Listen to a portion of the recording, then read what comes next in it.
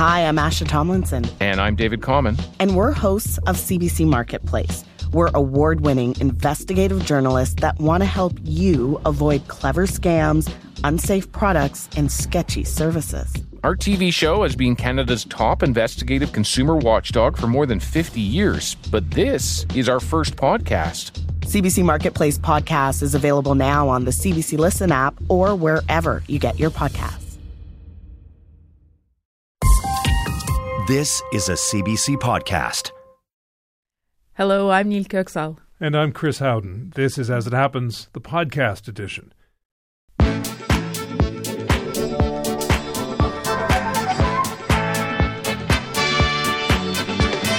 Tonight. Keep your eyes off the prize. Yesterday, trailblazing scientist Katalin Karikó won a Nobel Prize. Today, her daughter, who's won some pretty impressive prizes herself, tells us her mom always told her to pursue what she loved and to not worry about the rest. Hard to reconcile with reconciliation. The federal government appointed Kimberly Murray to support Indigenous communities as they search for unmarked graves.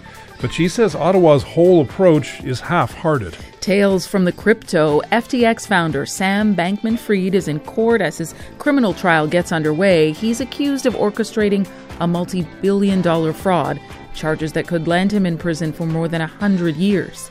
Balancing the book. Neil talks to author Michael Lewis, who had unprecedented access to Mr. Bankman-Fried for his new book about the rise and fall of FTX. He'll join Neil for a feature conversation about how it all went so wrong. Tossed in space. In a first, a U.S. company has been fined for leaving space junk in orbit, and our guest hopes that will dissuade other companies from trashing the cosmos. And shake it till you make it. We know dancing is a great way to express joy, but a new study suggests dancing can also change your mood from the outside in, as in, if you dance sadly, you get sadder. As It Happens, the Tuesday edition, radio that shows you how to get down.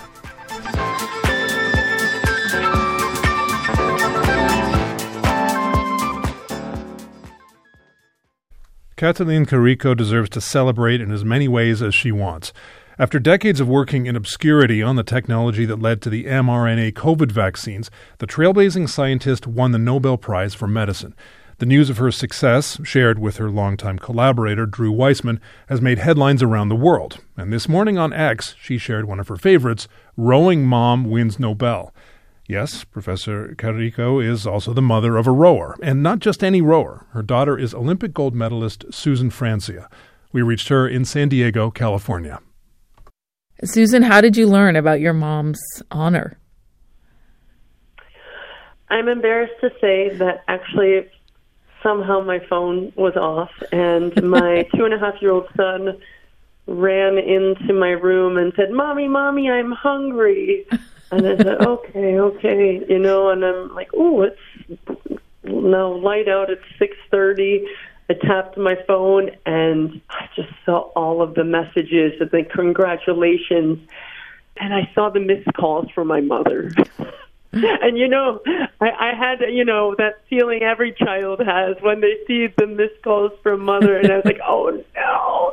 So I quickly called her back. And I'm just crying. And my poor son, he's at this point, I think, traumatized. He has no idea what's going on. I'm crying. He's like, Mommy, it's okay. Oh, no. And I'm like, Grandma won the Nobel Prize. Oh, my gosh. My head was just spinning. It was so incredible. I went to bed the night before thinking, like, there's a chance. But, I read all of these articles that are saying, like, the rules and how Salk never ended up getting a Nobel. And I had even written my mother an email that said, I love you so much, no matter what. Oh. These awards don't define you, and all the work that you did. And of course, now hindsight, I laugh at them. Like, oh yeah, well, I'm glad I sent her that anyway. No, absolutely. That's a beautiful message, and it's correct what you said. So what did she say to you when you finally called her back? Well, first it was, where were you? But also, she was just so thrilled, and she was over the moon. She couldn't even believe it. And, my grandmother, and she had passed away a few years ago, but she kept telling my mom, you worked so hard. You deserve the Nobel Prize. And my mother kept saying, like, Mom, every scientist works very hard, and that's not what we get this for. But it's incredible. You're a champion in your own fields. In rowing, you have Olympic gold from Beijing and London. So what does it feel like to not be the most famous person in your family anymore? Oh, I know. I'm like, shoot, all right, I got to work harder. Oh, I think your family's pretty good. Yeah, I think you've all worked pretty hard. Sport is a lot like science in that, you have a passion for something and you just go and you try and attain your goal, and it's a grind. And honestly, I love that grind. And my mother did too. My mother, my dad would joke, oh, this is fun for you. This is, she never stopped working on the weekends. It wasn't like her 9 to 5.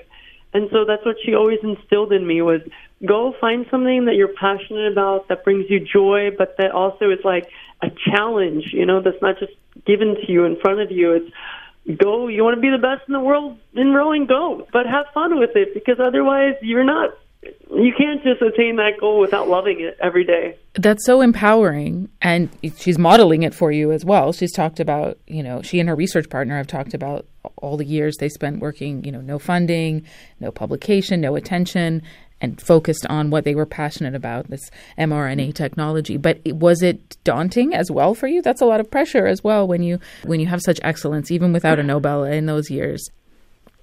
Oh, it wasn't really daunting. It just seemed like, my mom was taking it one day at a time, one small discovery, one paper. Mm-hmm. And for her, it was just a big culmination. And even mRNA technology, there was a lot of criticism about how, it was, approved overnight. But it's like, no, in my mind, I always thought, no, this is my mom's life work. Many people have read she had a lot of failures and setbacks and people who didn't believe in her. And that's part of the journey. And the question then reflects back on you of like, do you believe in this enough that when someone has put you down or said, no, this really is not going to work, this is not viable, to say, no, actually, I'm going to keep working to prove that it is. And that's also that same passion that I took into my rowing. There were battery tests, there were injuries, and everything that would have said, you know what, maybe this isn't for you. But instead, I was like, no, I know I deserve to be in that boat, and I know I'm going to get that gold medal. You certainly did. We're all smiling and listening to your story. We can't stop. We're beaming, and I know you are. I can hear it through the phone, but inspired as well. But there's this great photograph that your mom put up online. You've got your gold medal around your neck. Both of you are just smiling, and that's how I'm imagining you as we speak. How does she feel, though, about this switch that now she is the one in the spotlight? Is that something she's comfortable with and excited about? It's interesting because she never, oh my goodness, she never, ever had this. And then, in 2020, when, mRNA looked like it could become a reality, all of a sudden there was more publicity. She went from her only Twitter followers were my rowing friends, all like 20 of them. And then all of a sudden, she's in the New York Times and the Washington Post and here and there. And, she's really taken it as a platform to encourage, women in science and, girls to be interested and curious and to go out and pursue their passions despite any setbacks. So I'm really proud of actually, how she's even gone about with this, almost like newfound fame is really just taking it as an opportunity to express, hey, let's find the next Nobel Prize winner. Let's find the next, cutting edge technology. I know you're not in the same place right now, but when you're all back together again, how are you going to celebrate? A big hug. It's funny. My mom is very, very low key, and my parents haven't changed at all. They're still in the same small little suburban house, and they're still, driving the same 30-year-old car. For us, even the celebration is more just like being together. It's, nothing fancy, but just, okay, cool, we did that. You sure did. Susan, thank you so much for your time. It's been a pleasure. Yeah, absolutely. Thank you. Susan Francia is the daughter of Kathleen Carrico, the winner of the Nobel Prize for Medicine, and also an Olympic gold medalist in rowing. She's in San Diego, California.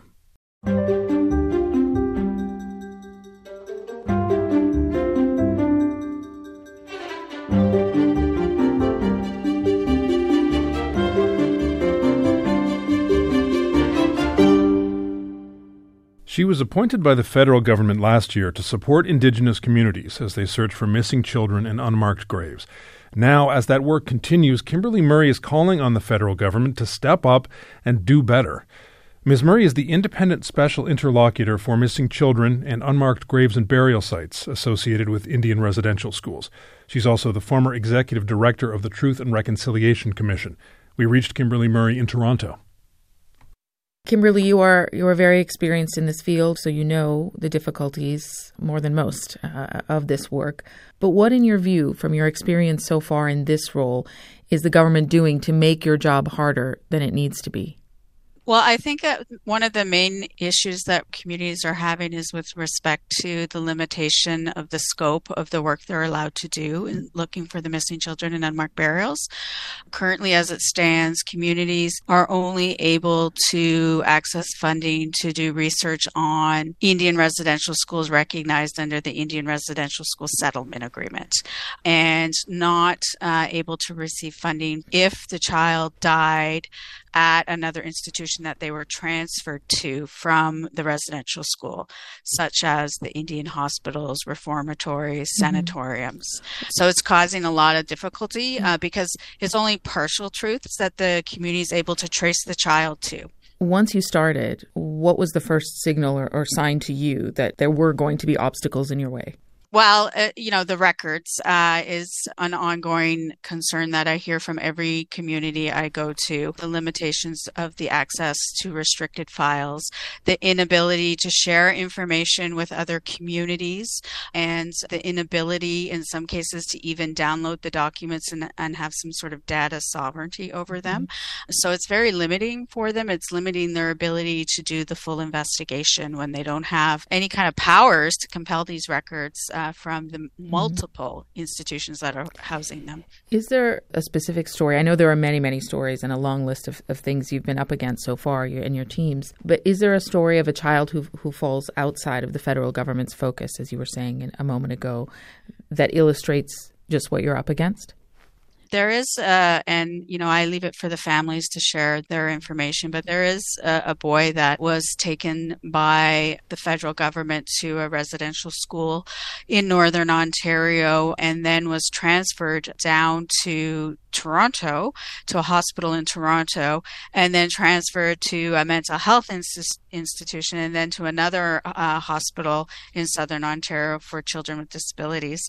And he's buried, and the family wants to exhume his body, and Canada's refusing to pay for the exhumation, saying that the province of Ontario needs to pay because he died in a provincial institution. It's quite sad because Canada said, well, first proof that he was in an Indian residential school. And how is a family supposed to find those records? I mean, skilled researchers can't even get access to all the records. But I was able to actually find proof that the boy was in a residential school first. And so, the family, with help of leadership, are in conversations with Ontario, and it's time's ticking. The winter's going to come and they won't be able to rebury him in their home community if we don't get him exhumed before the snow comes. This is all, of course, part of your mandate about developing a legal framework for these sites. So ultimately, at the end of your time, what is success for you? Well, I think the new legal framework that we need has to have a number of things contained in it. There has to be protection for the burial grounds that are not currently cemeteries. There has to be better access to information laws and some Indigenous data sovereignty over the information so we can return the records to the communities. There's also, we have a lot of concerns with respect to records being destroyed, and so we need to stop the destruction of records. I think, that Canada needs to improve its funding program, lifting up the number of restrictions that they have, and really let communities have some sovereignty over their decision making, because there's a lot of requisites that Canada puts on communities about who they can work with and who they can't work with, which is problematic. The government put you in this role, the federal government did. So why do you think that those obstacles, even the basic bureaucratic ones, not so basic for people trying to get documents, are still there if they want you to do this work? Well, I think a lot of it is that they don't even understand the whole history of the system. And we're all learning as more eyes are looking at the records. We just need to keep educating them. I also think it's finger pointing that keeps happening. We see this all the time when it comes to Indigenous peoples and realities. There's this finger pointing between the federal and provincial territorial governments about who's responsible. It's really important that they stop that and they all do the right thing. I take the position that Canada should be stepping up and covering all the costs of these searches, and they can go fight on their own with the provinces and territories to recoup some of that money. It was ultimately Canada that was responsible for First Nations, Métis, and Inuit children being taken to all these different institutions.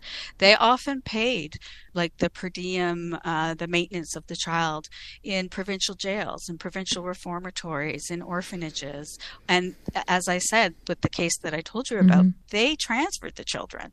It was the Indian agent. It was INAC, Indigenous Affairs, that always gave the approval to pay for that child to be taken on a bus, plane, boat, car, whichever way they were transferred to these institutions. And it was Canada that had the policy that they would not return the children home if they died at any of these institutions. You met with the Minister of Crown Indigenous Relations on Wednesday, Gary Anandasangari. Did you get a sense that the government hears your concerns, the concerns you've gone public with now?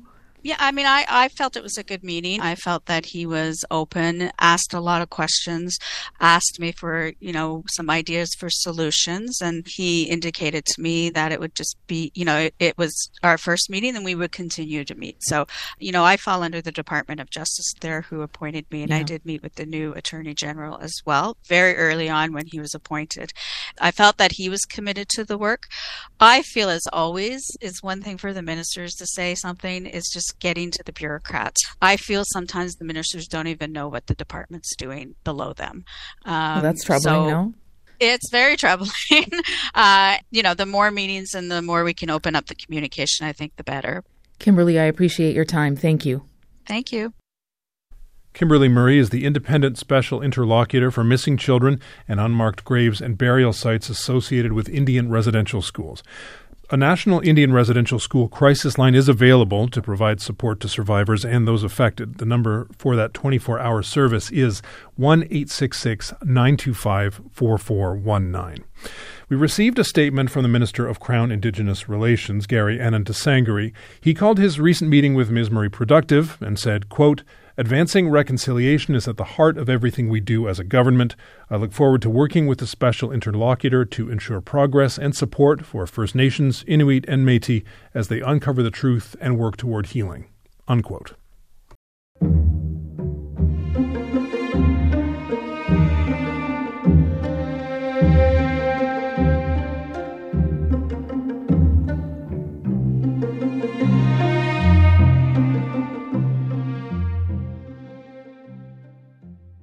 A U.S. company is being fined for illegal dumping, which would not usually be big enough news for As It Happens to bother covering.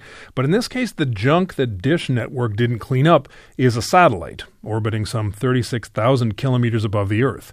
In a first, the U.S. Federal Communications Commission issued a fine of over $200,000 after the company failed to relocate the dead satellite far enough out of orbit. Megan Argo is an astrophysicist at the University of Central Lancashire. We reached her in Macclesfield, England. Megan, why does the FCC care so much about this particular piece of space junk? Well, this particular piece of what is now space junk was a satellite that when it came to the end of its operational lifetime, there was an agreement that they would put it into what's called a disposal orbit. So this is a high satellite. This is in geostationary orbits. This is a long way from the surface of the Earth, 36,000 kilometers. This particular one, it failed to get there, which is a problem. This is the first time the FCC is issuing a fine like this, if I'm not mistaken. Is that because this has never happened before, or have they just started fining these companies? It's new arrangements, I think. So the FCC in the past, I mean, this happens on a regular basis. We've been launching satellites into space since Sputnik 1 in 1957, and half of the satellites that we've launched into space are currently no longer functional. So there's an awful lot of space junk up there in orbit. Not all of it's been launched by America, so there are other countries that have launched stuff up there as well. So, and all of that is still there in space, and some of it will gradually come down over the next, years to the next decades. But the FCC has recently started making these agreements with companies, and it used to be the arrangement that you had 25 years to bring down a satellite or to make a satellite safe after its end of operational lifetime. And they've recently reduced that to 5 years. So they're putting much more constraints on these operators as to how quickly they have to remove non-functional satellites from Earth space.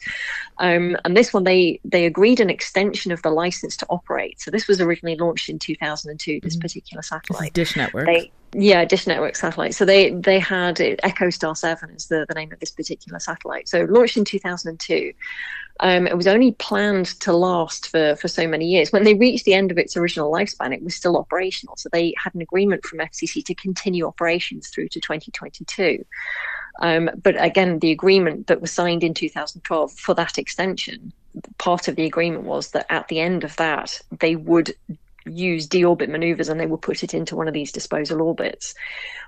And that was supposed to happen in May 2022. What they discovered in February 2022 was that they didn't actually have enough fuel left on board to take it up to that disposal orbit. So Dish tried to, as you said, do what it was supposed to do, and the court has found that the FCC found that it could have done more, just to spell it out for us? Or were they actually in the wrong, in your view? I think, the fact that the FCC have actually used these powers is significant. It shows the industry that they're going to take this stuff seriously.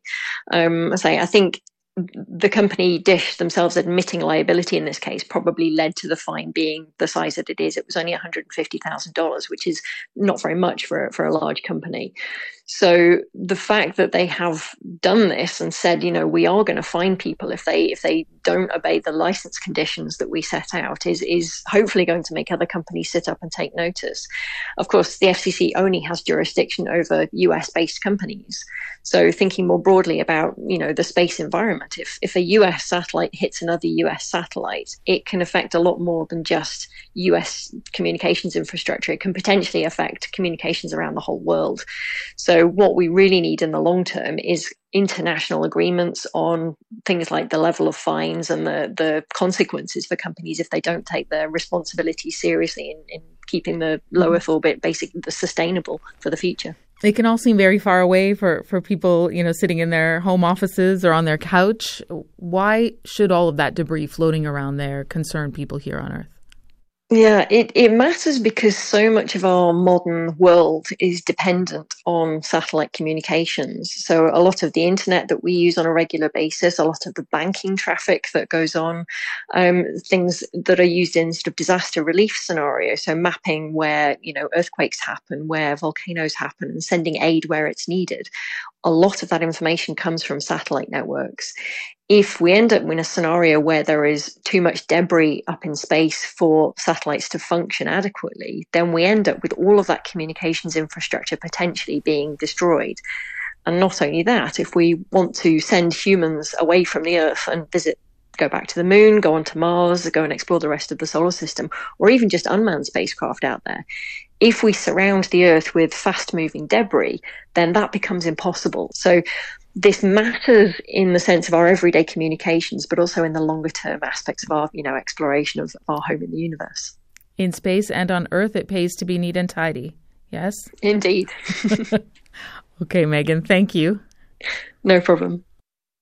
Megan Argo is an astrophysicist at the University of Central Lancashire. We reached her in Macclesfield, England.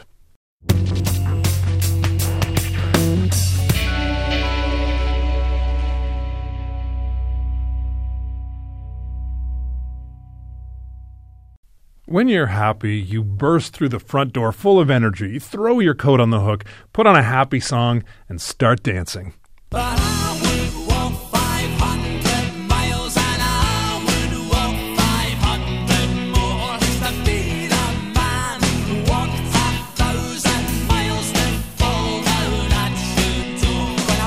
Stomp joyously around the living room, jump up and down on the couch and do high kicks on the coffee table until it collapses, but you don't even care.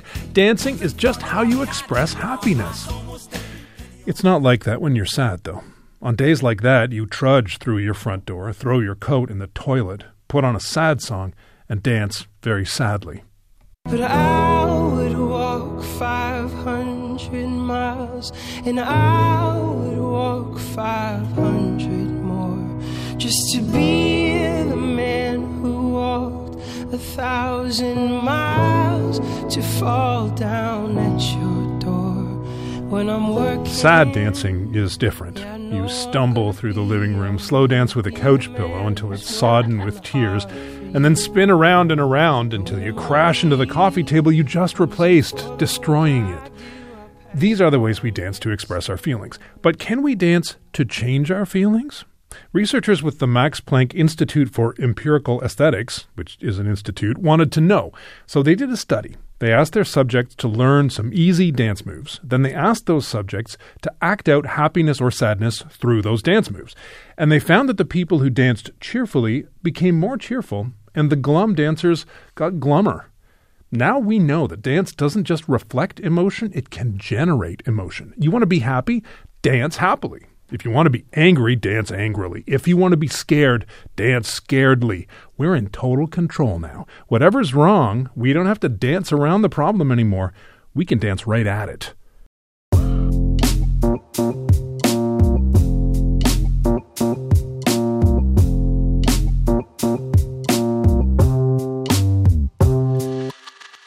You never need a reason to dance. I wish they would have selected me to be in that study. What a fun study, right? You can dance in here if you want, I although I do not recommend that sad version of the Proclaimers song. No, not one of your favorites.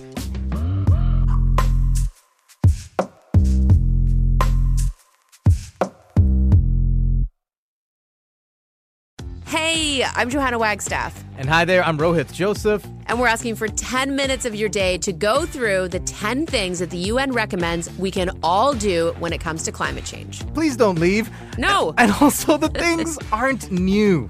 We are just wired to not do them. We promise you to help you figure out your brains, and you and your people can make better choices to combat climate change. 10 Minutes to Save the Planet is available now on CBC Listen and everywhere you get your podcasts. Less than a year ago, he was living in a $30 million condo in the Bahamas, overseeing an empire valued in the tens of billions.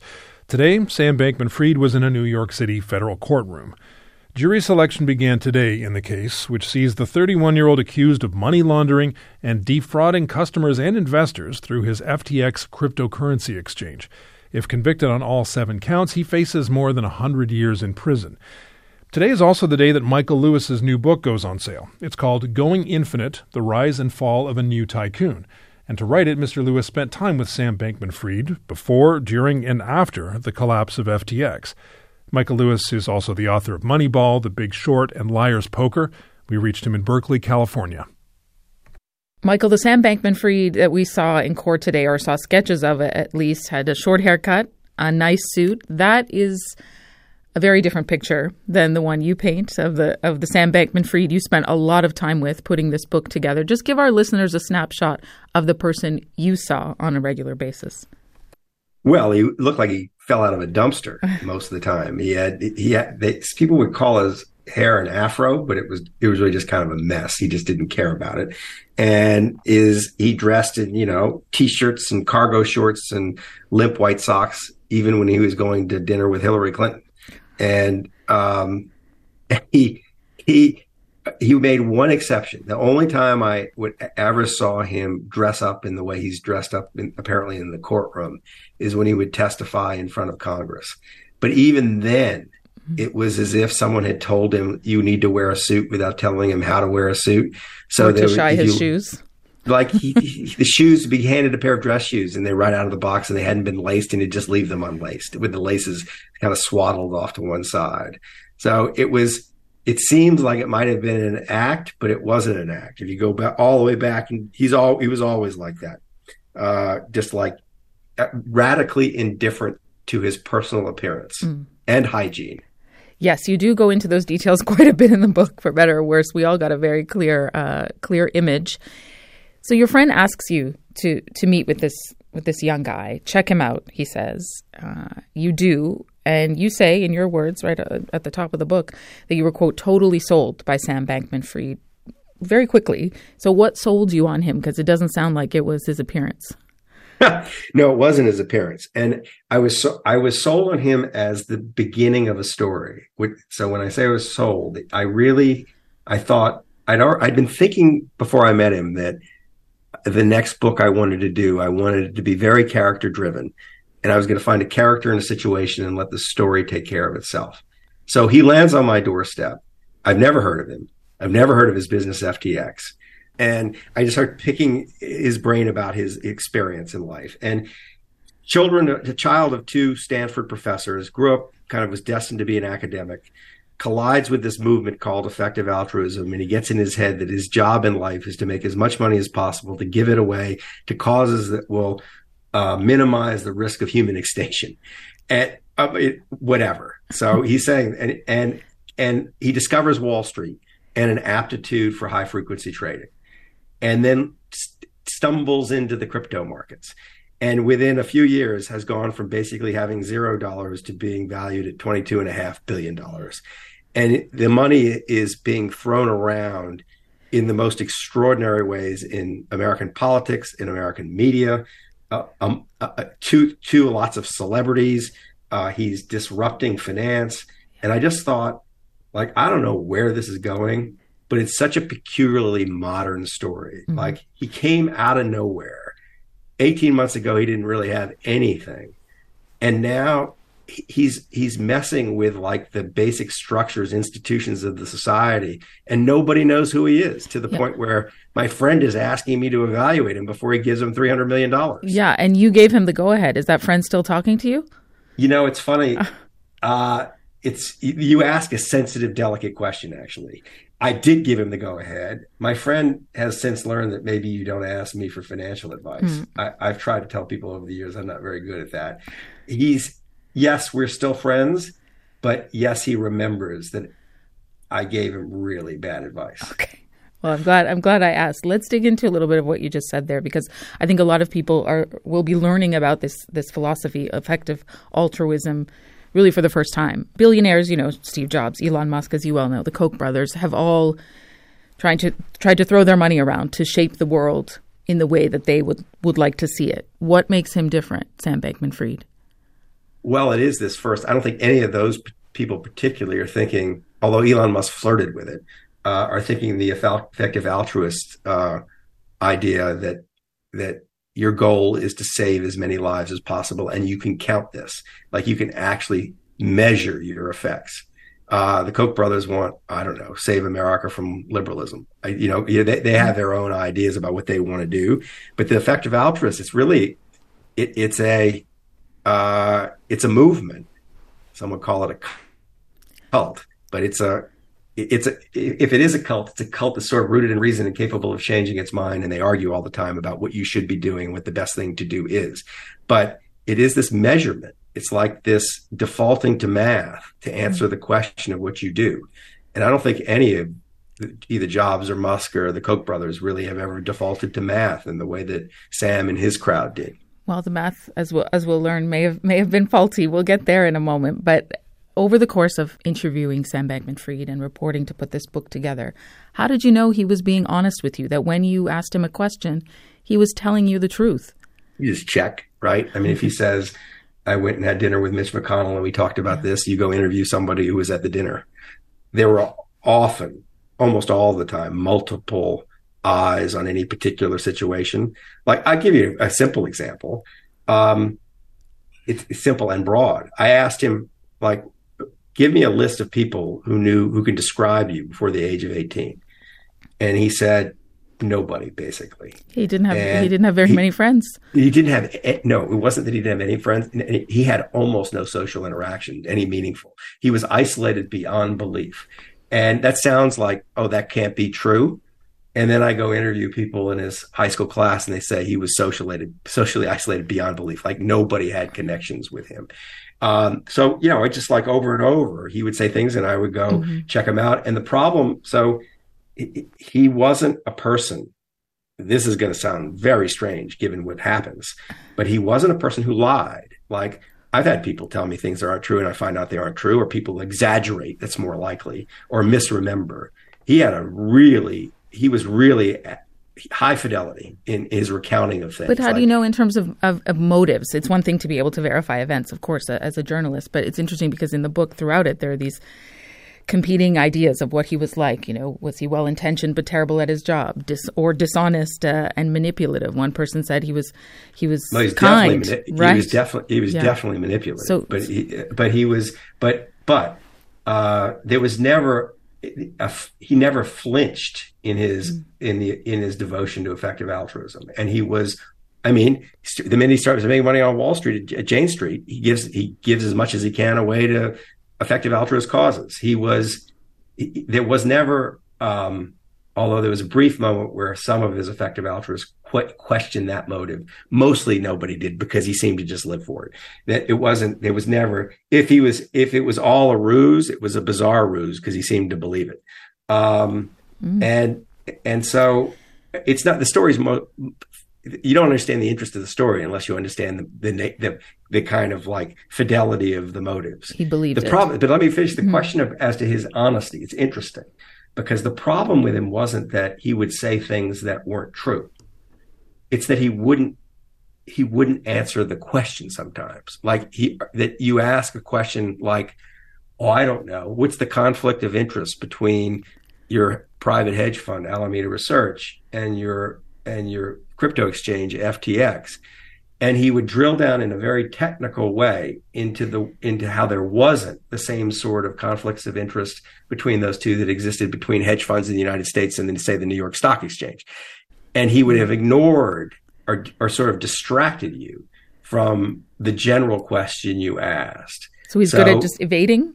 Then? Evading. He's good at evasion? He was not just good. He was great at not answering the question he didn't want to answer. However, there's a footnote to this.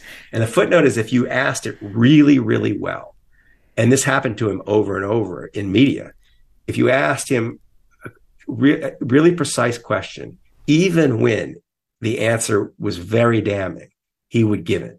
And so there are these examples of him having said things in the media about, certain parts of crypto being a Ponzi scheme, for example, that he never really should have said if he was just wanting to kind of promote crypto. But he says them because the person asked the question in the right way. And I always felt with him like did you ever play that game Battleship where a long time ago, yeah. But you know the game, right? You have to guess the coordinates at like A4 and if you say A4, he will say, and you hit his battleship, he will say, you hit my battleship. But if you're one peg away, he won't say, oh, you're close and let me explain. So it wasn't that he wasn't tricky to interview or get to the bottom of. It was just different from the way most people are. When you talk about the amount and level of access, the depth of the access he gave you, you obviously wrote The Big Short, bestsellers about outsiders who had huge success by going against the current, doing things differently. Do you think he gave you the access he did because he thought maybe telling his story to you and you putting it into your words in a book would give him legitimacy, that it would build his brand? Sure. I mean, look, you don't let someone roam around your life the way he did without asking. And he asked no questions about what I was doing, and there were no strict restrictions. And he never said you can or can't do this, or you can or can't write about this. He never inquired what I was writing. So you don't do that unless you think like, oh, it will turn out well. But he let me in when times were good, and And he let me, and it wasn't just him let me in. It was like all the people around him, and his business let me in, and his parents and his psychiatrist let me in.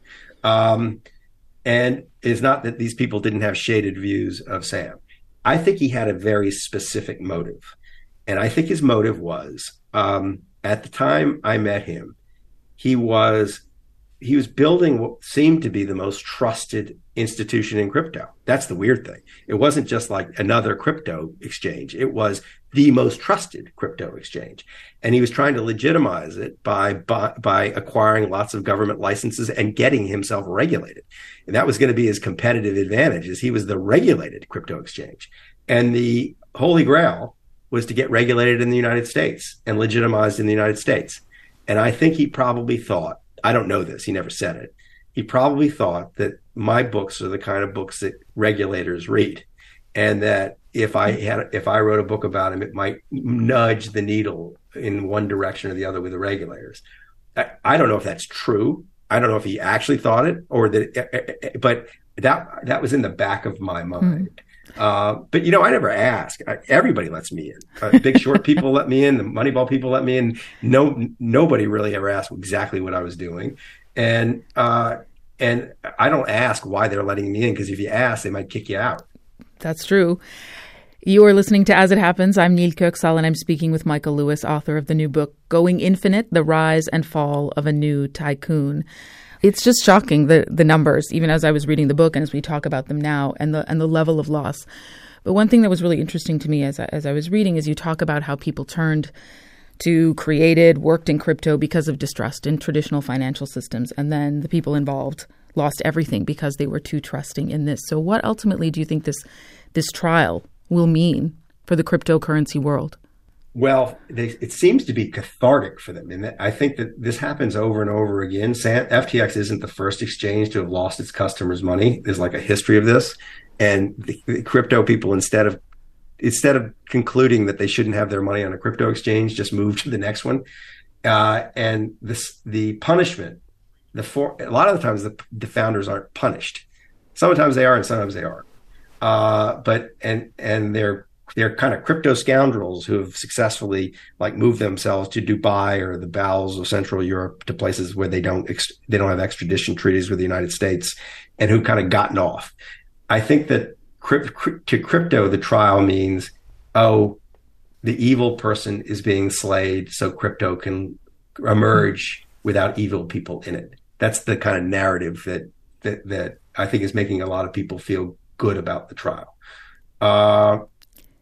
But the problem is that what it really does for everybody else is just to associate crypto with fraud. So I think that I'm not sure if the average person's takeaway is going to be, now crypto is a safe place to put my life saving. Later on in the book, we meet John Ray, who's brought in to run FTX after it declares bankruptcy. And he talks about Sam Bankman-Fried going into one of a few bins: good guy, naive guy, crook. Which bin would you put him in?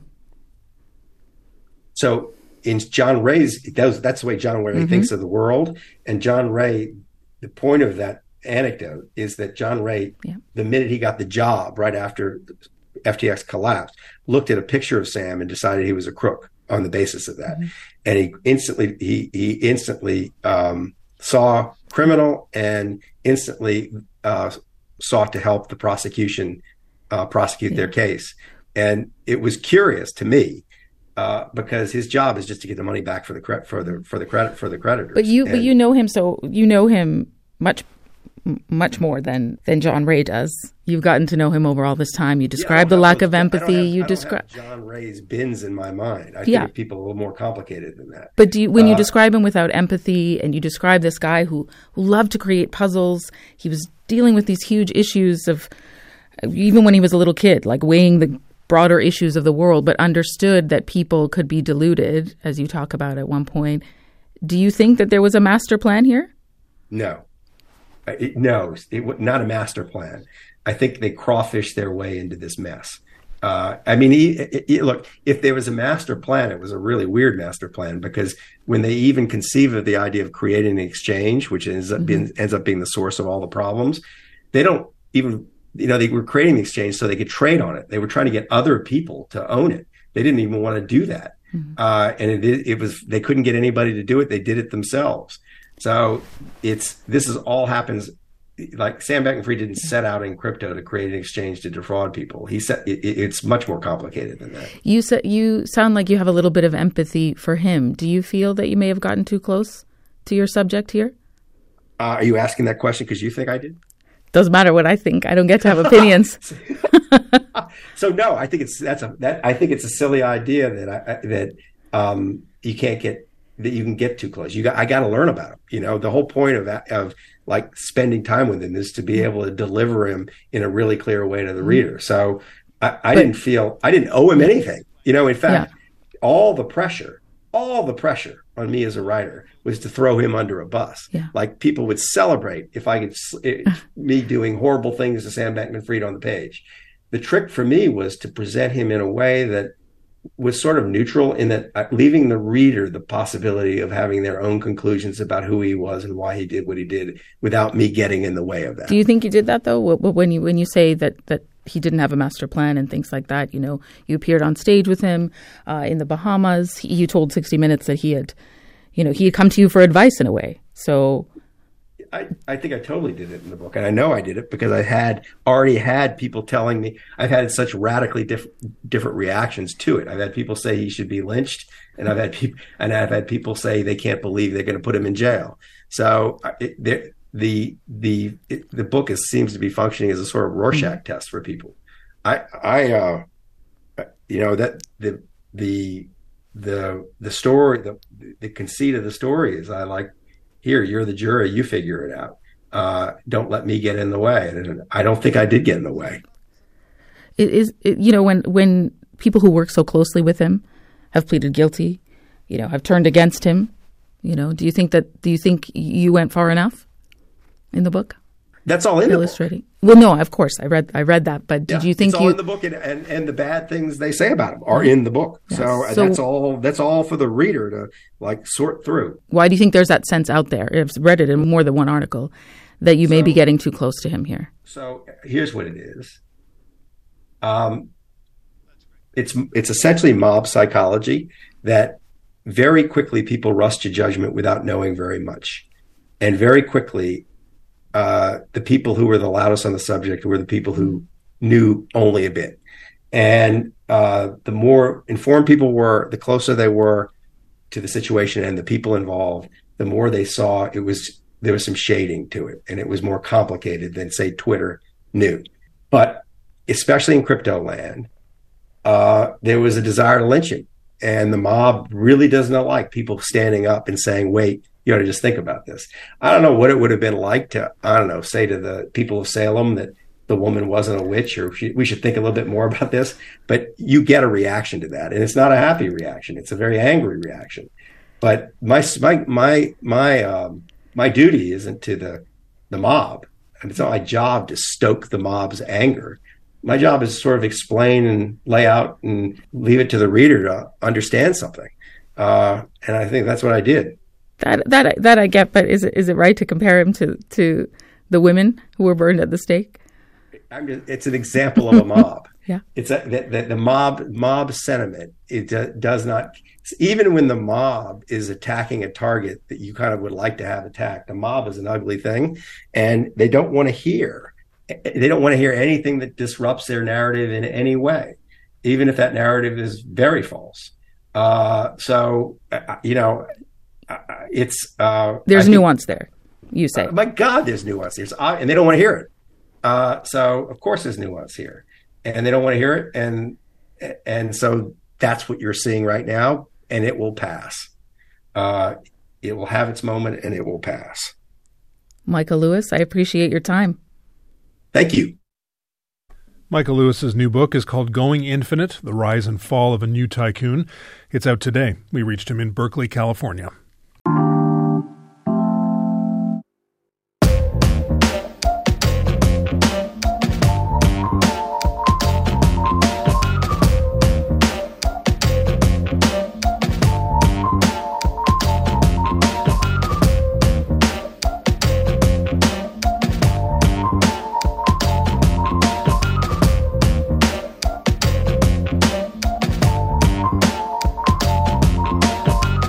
After an unexpectedly sudden departure, the House of Commons has a new Speaker, Quebec Liberal MP Greg Fergus.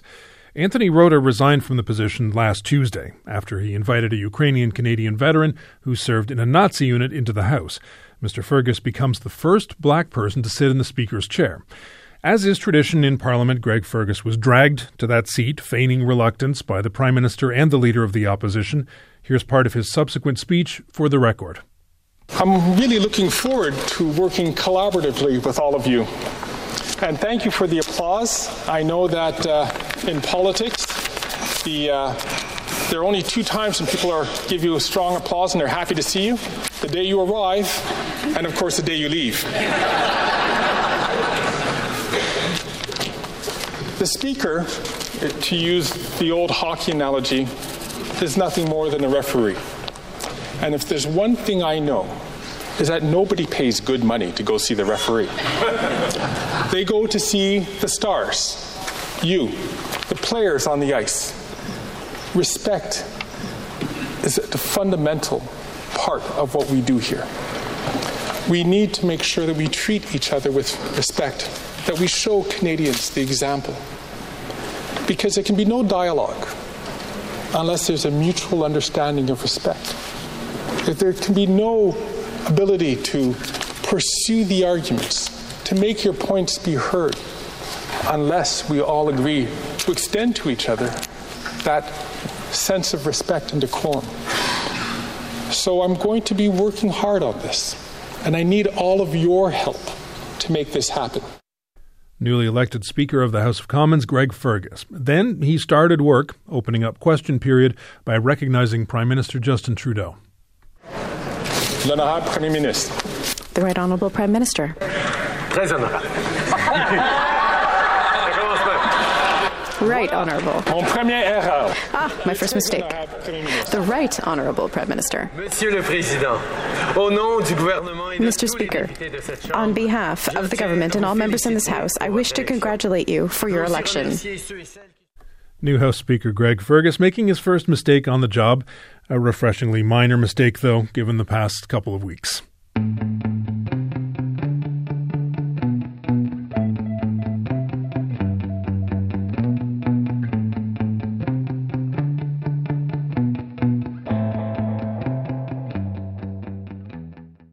The Depot Community Food Centre in Montreal is not your traditional food bank. Instead of hampers of donated items, it has a market. And instead of describing its users as clients or beneficiaries, it calls them participants.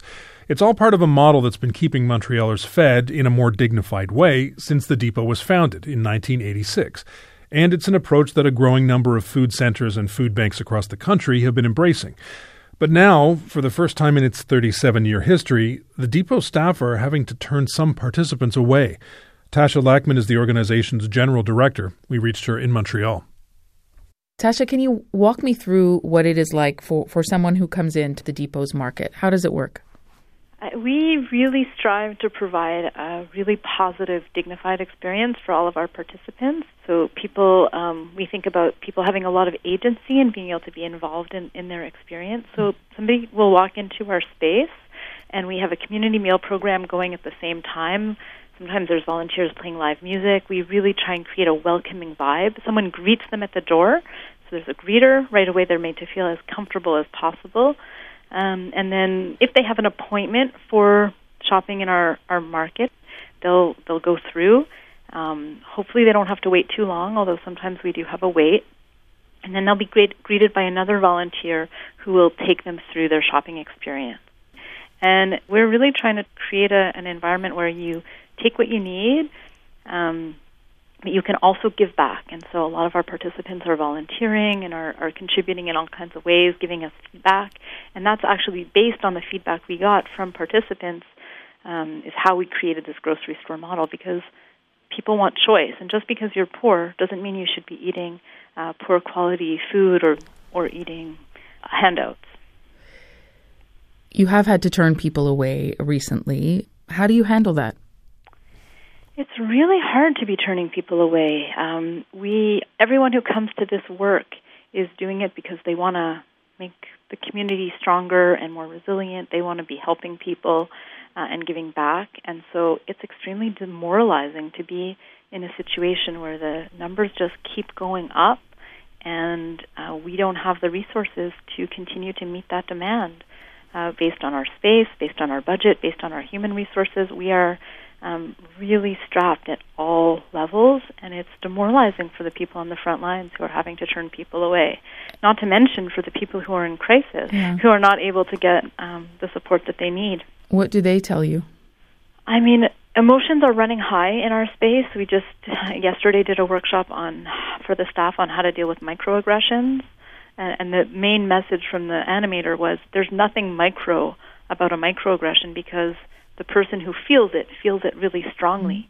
So even if we recognize that people are in crisis in our space and they're coming in, but they're being aggressive or expressing frustration towards our staff, that is taking a huge toll on the people who are having to deal with that day in and day out. So you have been trying to take steps to avoid that scenario whenever possible, obviously. So what kinds of things have you been doing to make sure people who need help are getting that help?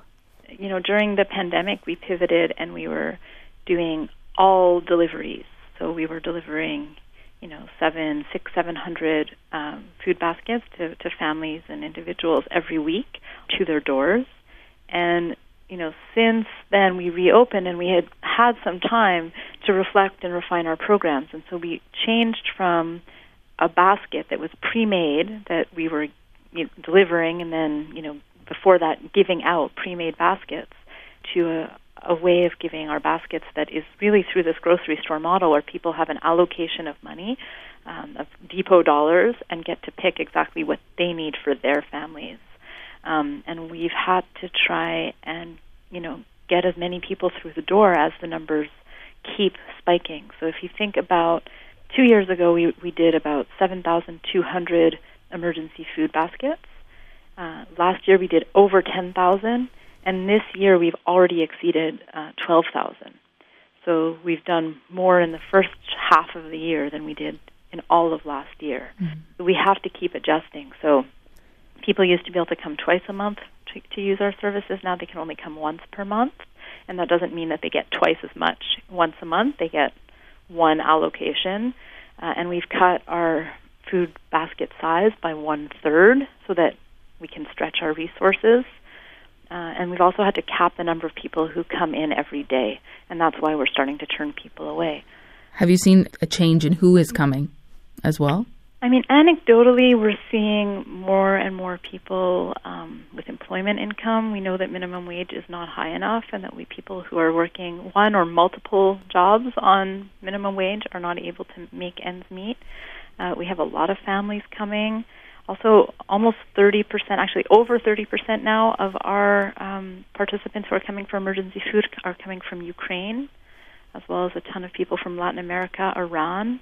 So we're really seeing the direct effects of war, famine, social unrest, and the affordability crisis at our doorstep in real time. Quebec did recently announce, as you know, in July, $34 million in funding for the province's food banks. So will that make a difference in your view?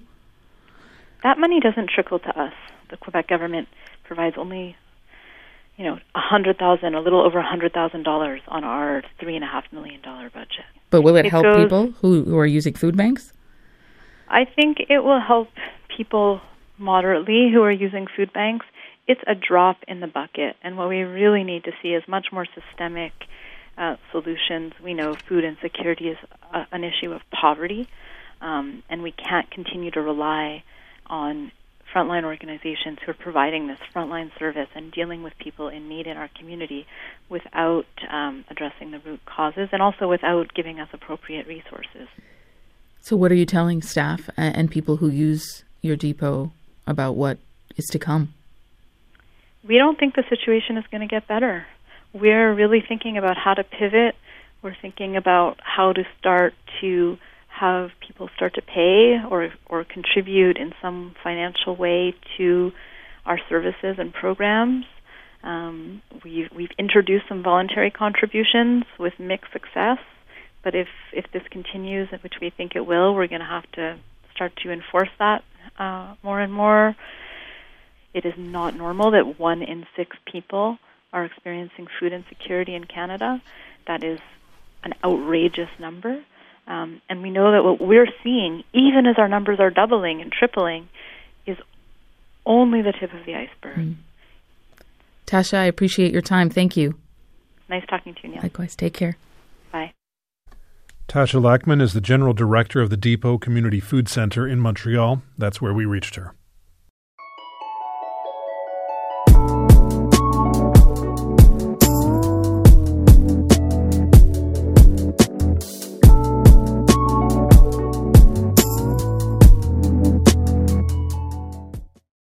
This Saturday, Stoneman Willie will finally get a proper burial, and it's about time. He's been waiting patiently for 128 years.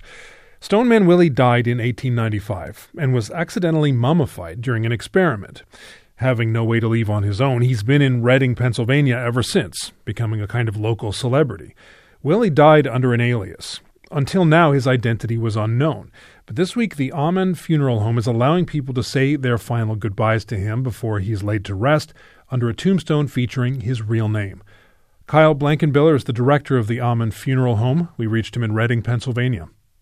Kyle, in just a few days, people won't be able to come to the funeral home to visit Willie. How many people have come by so far? We've had a lot of interest, both in phone calls and visits. Last night we had about, I'd say 100 to 125 folks come in for the stated viewing time in the evening of 6 to 9 p.m. How are people responding to the fact that he's going to be buried? They are really on board with us. It was a concern of ours because Willie's been here for 128 years and is such a revered part of the city of Reading, much less our greater surrounding community. So we weren't sure how this would be received in the community, but the supportive response is all we've gotten so far.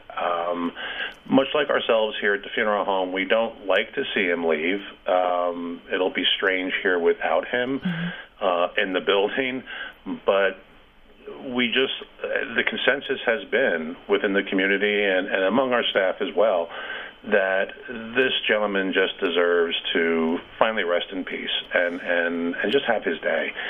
Yeah, it's such a sad story and a macabre one in a way. And when I first saw the pictures, I have to say, in the coverage, I was quite taken aback that it was on display for so long.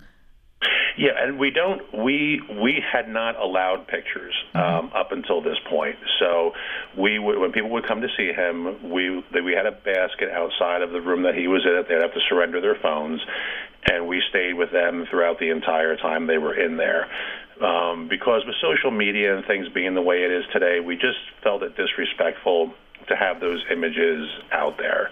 Why do you think he was such a draw for people? I don't know. I think it's just the history of this gentleman. Generations of families, have seen him. We have people viewing him today that are in their 80s that came and saw him with their classroom back when they were in 4th grade. So I think it's more a curiosity, a kind of a bewilderment of sorts as to why is this guy here, and what a lot of people refer to him as, and he is clinically is a mummy. Why is he there, and how was he mummified? That wasn't standard procedure, certainly. No, not at all. So how did he come to be there? Embalming was an emerging science back in the late 1890s, and it came into the field of battle in the Civil War. They wanted to find some method to preserve Northern soldiers to bring them home so their families could see them one last time. But he wasn't a soldier, right? Can you tell me Willie's story a little bit? Yeah, Willie we think, was the first, Mr. Almond, the original Mr. Almond, was the first funeral director to apply this procedure. He found the procedure in a medical journal in a Philadelphia bookstore, a German medical journal in a Philadelphia bookstore, and it was a preservative recipe for preserving meat. He applied this on Willie simply as a matter of preserving him until his next of kin could be located.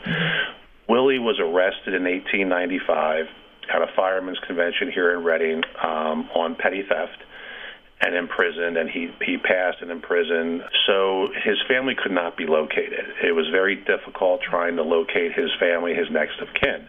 So Mr. Almond, that was the only reason Mr. Almond applied this procedure. He had permission from the local authorities to do so, and it really came to a point after days and weeks and months had gone by. The state, I should say, demanded of Mr. Almond that he now bury this John Doe.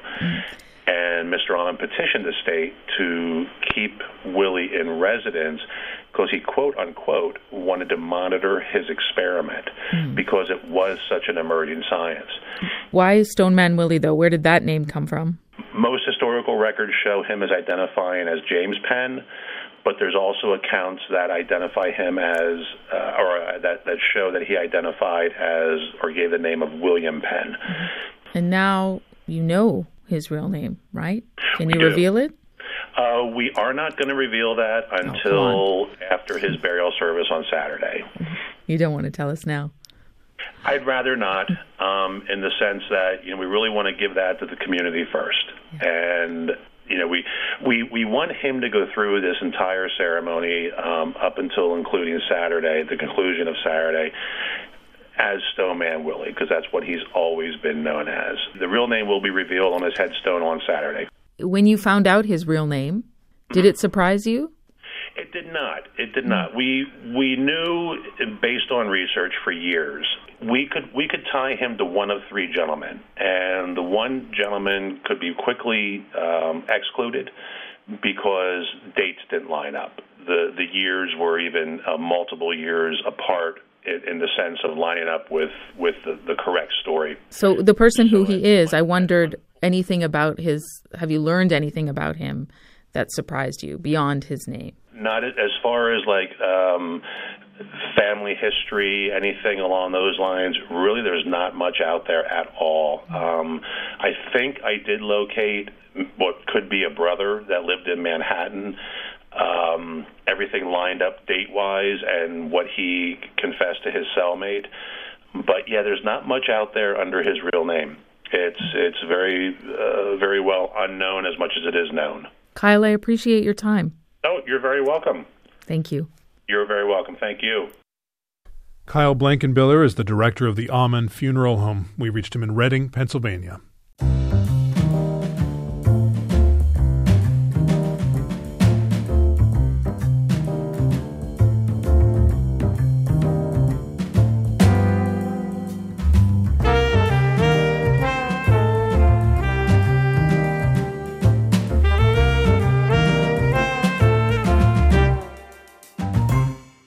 There are times in your life when you have to take the leap. There are also times when you don't have to, and you probably shouldn't for the sake of your structural integrity, but you do it anyway. That was the case for 104-year-old Dorothy Hoffner this past Sunday when she strapped herself to another human being and did this.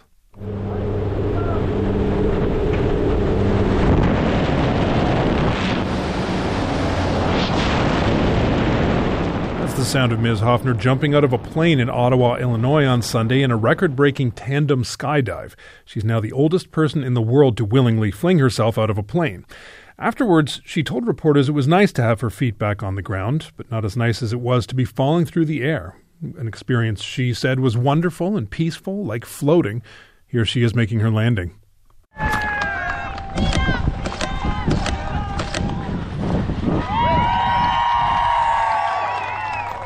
104-year-old Dorothy Hoffner sticking the landing on her world record-breaking skydive in Illinois on Sunday.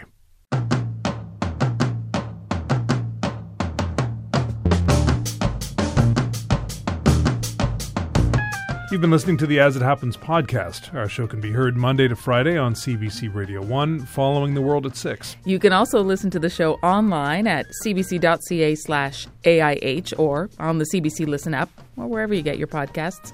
Thanks for listening. I'm Neil Kirksall. And I'm Chris Howden.